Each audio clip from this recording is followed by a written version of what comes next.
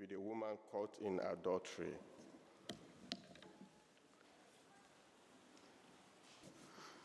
Then they all went home. But Jesus went to the Mount of Olives.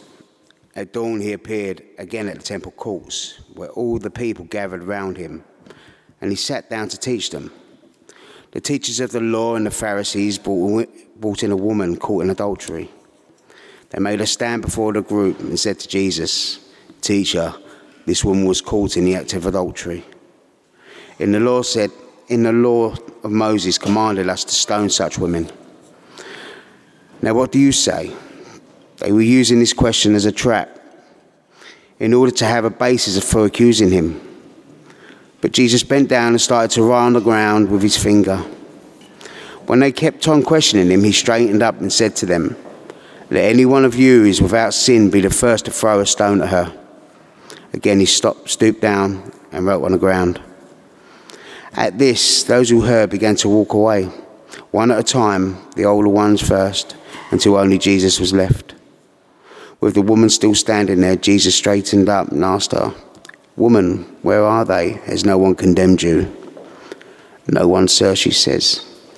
"Then neither do I condemn you," Jesus declared. "Go now and leave your life of sin." This is the word of the Lord. Thanks be to God. Our Bible reading this morning contains Ricky Gervais's favourite Bible verse. Yeah, I thought that would get your attention. Ricky Gervais's favourite Bible verse. Some time ago, he tweeted the following. I'm going to clean up his language a little bit. But he said, "As you probably guessed, I'm not a religious person." No way, Ricky. But my favourite line in the Bible is, "Let he who is without sin cast the first stone." It basically means, says Ricky, "Oh, shut the F up, you're an idiot too sometimes. Thanks, Jesus." Is that what it means? Oh, shut the F up, you're an idiot too sometimes. It's certainly been taken that way by all sorts of people who want to suggest that Jesus adopts a sort of anything goes attitude to how we live, and especially our sexual conduct. In fact, this verse has been used in debates in the Church of England to say, look, we all sin. Who are we to point the finger at how other people live their lives? Live and let live. I think there are two problems with using this story to make that point, to support a sort of live and let live, anything goes attitude to sexual ethics. The first problem is the problem with basing a point of principle on a single Bible passage that we're not even sure belongs here in the first place. Did you notice that it's in smaller font and in italics? And it has a line before and after. And the reason is explained in the text immediately before it. Can you see there in the church Bibles, immediately before the start of chapter 8, we're on page 1073. And that little bit of explanatory text says this: "The earliest manuscripts and many other ancient witnesses do not have John 7, verse 53 to 8:11. A few manuscripts include these verses wholly or in part after John 7:36, John 21:25, Luke 21:38, or Luke 24:53. So this is a text of uncertain authority.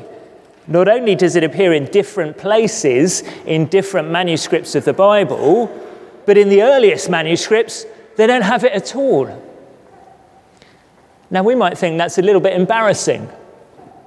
We aren't even sure of the text of our own Bibles. But actually, isn't it hugely reassuring that our Bible publishers are honest and transparent about what we're sure about and what we're not sure about? They're not hiding anything. The vast majority of the Bible's text, the vast majority of it, is incredibly well established and clear. It is the most reliable of any ancient text by far. But our publishers are honest that there are a few places where we're just not sure whether a passage belongs here or not. The other similar place is the longer ending of Mark's Gospel, and there's a similar note in our Bibles there. When our Muslim friends say to us, the Bible's been changed, actually, we're on very safe grounds. We can say to them, please give us details. They can't, by the way. And we can ask them whether their own holy book has the same evidence and the same scholarship and the same transparency to give them confidence that they're reading what Muhammad dictated. It hasn't, by the way. But all of this does mean that we need to be very careful about basing a point of principle, like anything goes in sexual ethics, on a passage that may not belong here at all. That's why we're looking at this passage out of order. I don't know if you noticed, but we've gone through the whole of chapters 7 and 8, and now we're coming back to this bit, because I think the original flow of John's Gospel goes straight from chapter 7, verse 52 to 8, verse 12. But I do think this passage is worth us looking at, especially because it's so often used to argue that anything goes. Actually, the second problem with using this story to support an anything goes sexual ethic is that actually that's not what the story says at all. Let's have a look at it. I think a helpful way in is to ask the question, who's on trial in the story? Who's on trial? It seems obvious that it's the woman who is on trial. Let's look down again at verse 2. It says, at dawn, Jesus appeared again in the temple courts where all the people gathered round him, and he sat down to teach them. The teachers of the law and the Pharisees brought in a woman caught in adultery. They made her stand before the group and said to Jesus, Teacher, this woman was caught in the act of adultery. In the law, Moses commanded us to stone such women. Now, what do you say? Can you picture the scene? It's like an open-air courtroom. The accused is led in and put in the dock. She's been caught in the very act of adultery. And it's a serious charge. One of the worst offences a Jewish person could commit is one of the 10 Commandments. You shall not commit adultery. When we looked at the 10 Commandments back in the autumn, we saw that because marriage is a picture of God's intimate, committed relationship with his people, adultery, which is marriage breaking, is a picture of idolatry, a shocking act of unfaithfulness towards our holy God. And they're quite right that in the law of Moses, the punishment for adultery was death. So the woman stands accused of a serious crime, a crime deserving death. But she isn't really the one who's on trial here, is she? Did you spot it? The one they really want to accuse is Jesus himself, verse 6. They were using this question as a trap in order to have a basis for accusing him, accusing Jesus. Whoever put this story at this point in John's Gospel was using it to illustrate the wider debate that's going on in these chapters between Jesus and the Jewish religious authorities of the day. We've been looking at it these last few weeks. We saw in chapter 7, verse 32, they've already made one attempt to arrest him. And by the end of chapter 8, do you remember, it's Jesus himself who's threatened with stoning. And so they seize on this woman as a test case, a trap for Jesus. Will Jesus uphold the law of Moses and forfeit the popularity he's built up with the crowds as he's taught a message of grace and inclusion? If he does, he'll risk the wrath of the Romans who quite jealously guarded their right to the death penalty. Or on the other hand, will he be exposed as not really upholding the law of Moses at all? Is he a religious impostor, a heretic? There's the trap. But typically, Jesus turns the trap around and uses it to expose their own guilt. First, he crouches down and he seems to doodle on the ground with his finger. It looks like a deliberate act of insolence, a refusal to respect their authority. But then in verse 7, when they keep on questioning him, he stands up and says that famous line, "Let the one who is without sin be the first to throw a stone." And then he goes back to his doodling. With that simple answer, he turns the tables. And actually, he puts the religious leaders themselves on trial. Let the one who is without sin be the first to throw a stone. More literally, the one of you without sin, the first stone on her throw. Go on then. If you're so innocent yourselves, go for it. And we start to look at the scene in a new light. Here's this woman having been caught in the very act of adultery, dragged in front of all these powerful men, probably dressed in their elaborate religious robes. We can only guess how she's dressed, having been caught in the very act. They refer to such women. What they mean is sluts. She's shamed, humiliated by these powerful men. She's threatened with stoning. The scene could be transferred to any repressive religious regime today.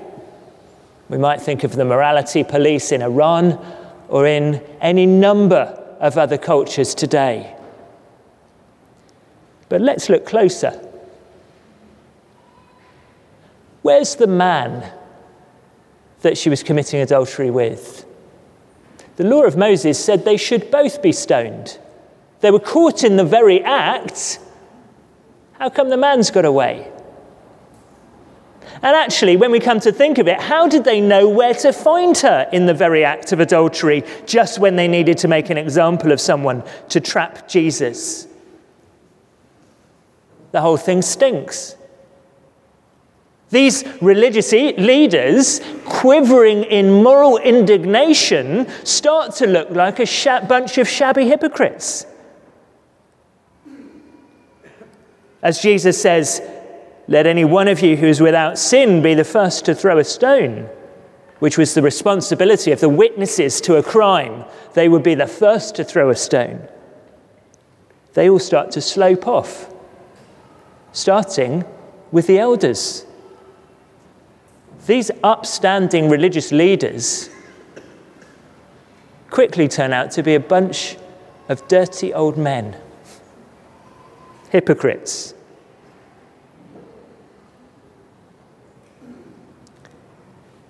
So where does this leave us? Does it mean we should just give up on sexual ethics? We're all sinners. Let's just accept it, live and let live. Well, no, I don't think that's what's going on here. It is a warning about judging one another. That much is true. We must examine ourselves and not just point a finger at other people's sin. I hope sincerely that we're not like the religious leaders here, getting outraged at other people's sin, but actually steeped in it ourselves. But is that all we can say? Is there anyone who is qualified to judge? When Jesus says, "Let any one of you who is without sin be the first to throw a stone," we're told in verse 9, "At this, those who heard began to go away one at a time, the older ones or elders first, until only Jesus was left, with the woman still standing there." Only Jesus was left. Jesus is the one person who is without sin. Perhaps he might just be qualified to judge. Well, that's confirmed, I think, when we go back to the strange business of the writing on the ground. I've got a question for you. For those of you that know your Bibles, Here we go. Who can tell me where else in the Bible we see writing with a finger? Where else in the Bible do we see writing with a finger? Belshazzar's feast, yes, Daniel chapter 5, the writing on the wall. But there's another place that's earlier in the Bible as well. Did I see a hand over there? Were you going to say the same thing? Earlier in the Bible, writing with a finger.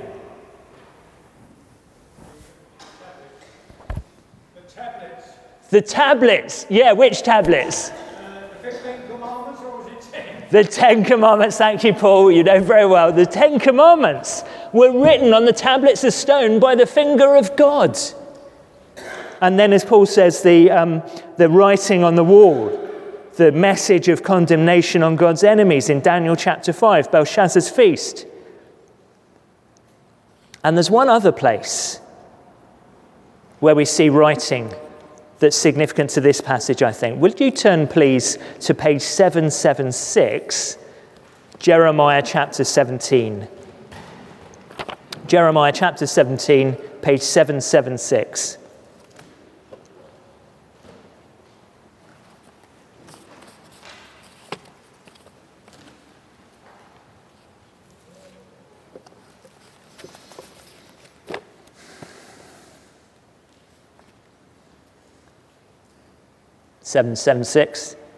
Jeremiah 17. You can see in verse 1 that God is giving the prophet Jeremiah a message of judgment on his remaining tribe of Judah at the time of the exile. It says, Judah's sin is engraved with an iron tool, inscribed with a flint point on the tablets of their hearts and on the horns of their altars. Have a look at verse 10. He says, I, the Lord, search the heart and examine the mind, to reward each person according to their conduct, according to what their deeds deserve. And then Jeremiah responds, and look in particular at verse 13. Jeremiah says, Lord, you are the hope of Israel. All who forsake you will be put to shame. Those who turn away from you will be what? They'll be written in the dust. Why? Because they've forsaken the Lord, the spring of living water. Whoever put the story of the woman caught in adultery at this point in John's Gospel knew exactly what they were doing. What has John just said in John chapter 7? If you've got a finger, flip back to John chapter 7. And verse 37, middle of the verse, Jesus stood and said in a loud voice, let anyone who is thirsty come to me and drink. Whoever believes in me, as Scripture has said, rivers of living water will flow from within them. And yet, how did they respond? They sneered at him. And they said in verse 48, have any of the rulers or of the Pharisees believed in him? No. Just as Jeremiah said, they have forsaken the Lord, the spring of living water. They are the true idolaters. They're the true adulterers in Bible imagery. And so when they come to try to trap Jesus, he crouches and writes on the ground. The finger that wrote the command, you shall not commit adultery. The finger that wrote the message of judgment on God's enemies for their misuse of the temple vessels, that finger was writing the very names of the leaders of Judah as they rejected the living water of the Lord Jesus.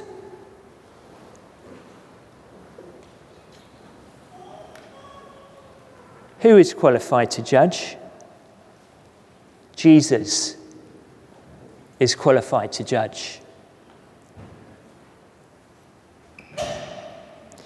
The message of this story is not anything goes, live and let live. The message of this story is beware of our own hypocrisy and be ready for the judgment of Jesus. We might not be sure whether this story belongs here, but we're not basing a point of principle on this text alone. When we look at it carefully, we find that it's beautifully consistent with everything else we see Jesus saying and doing elsewhere. And in fact, it's beautifully consistent with the message of the whole Bible. So much so that I struggle to believe that it could have been written without divine inspiration. The time for judgment is not yet.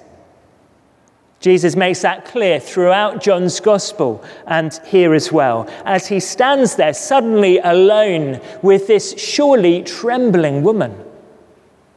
He answers with such gentleness and compassion. He says, "Woman, where are they? Has no one condemned you?" "No one, sir," she said. "Then neither do I condemn you," Jesus declared. "Neither do I condemn you. The time for judgment is not yet." The attempt to catch Jesus out only serves to demonstrate his divine purity, his worthiness to judge, and his willingness to forgive. Women and sinners of all kinds, we are safe with Jesus. He doesn't stop there, though, does he? "Neither do I condemn you," Jesus declared. "Go now and leave your life of sin." You see, she is guilty, and she does need to change. She needs to repent. And we need to do the same. As we come to Jesus, the only perfect man, the divine judge who sees our hearts, we must beware of hypocrisy. We must never be like the religious leaders, pointing the finger at others but hiding our own sin. No, we come like the woman, trembling, ashamed, but ready to fling ourselves on Jesus' mercy and call him, well, the word here isn't really sir, the word is kurios. It means Lord. Some churches have a sign outside, "Come as you are." We could say the same. Come as you are. If you feel you don't belong here, if you're conscious of your sin, maybe you're watching online because you don't feel good enough to show your face in church, come. Be reassured by Jesus' tender compassion with this poor, trembling woman who has been so harshly treated by the powerful hypocrites who opposed her. We are all sinners, whether that's visible or not. Come as you are. But Jesus also says, don't stay as you are. Don't stay as you are. In the words of Rabbi Ricky Gervais, we're all idiots sometimes, but actually he's wrong. The message is not to give up on godliness, but we all need to repent. If you're guilty of adultery, whether you're in an adulterous relationship at the moment, or you're guilty simply of adultery of the mind, or of the eyes, of the imagination, repent. If you're guilty of any sexual immorality, which according to the Bible is any sex outside of marriage between a man and a woman, hear Jesus' words. Leave your life of sin. It's not true that anything goes, but it is true that in his kindness to us, Jesus is leaving us time to repent. before the moment of judgment comes? Will we repent before the Lord and find the blessing of freedom, forgiveness, safety and honour with the Lord Jesus? Let me read that verse from Jeremiah again.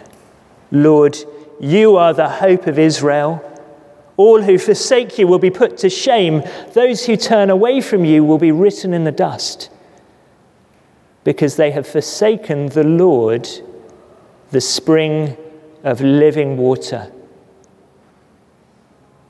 We thank you, our Father God, that you have sent Jesus, your Son, the Lord, the spring of living water that cleanses, that satisfies, that brings life and washing, forgiveness, freedom and joy.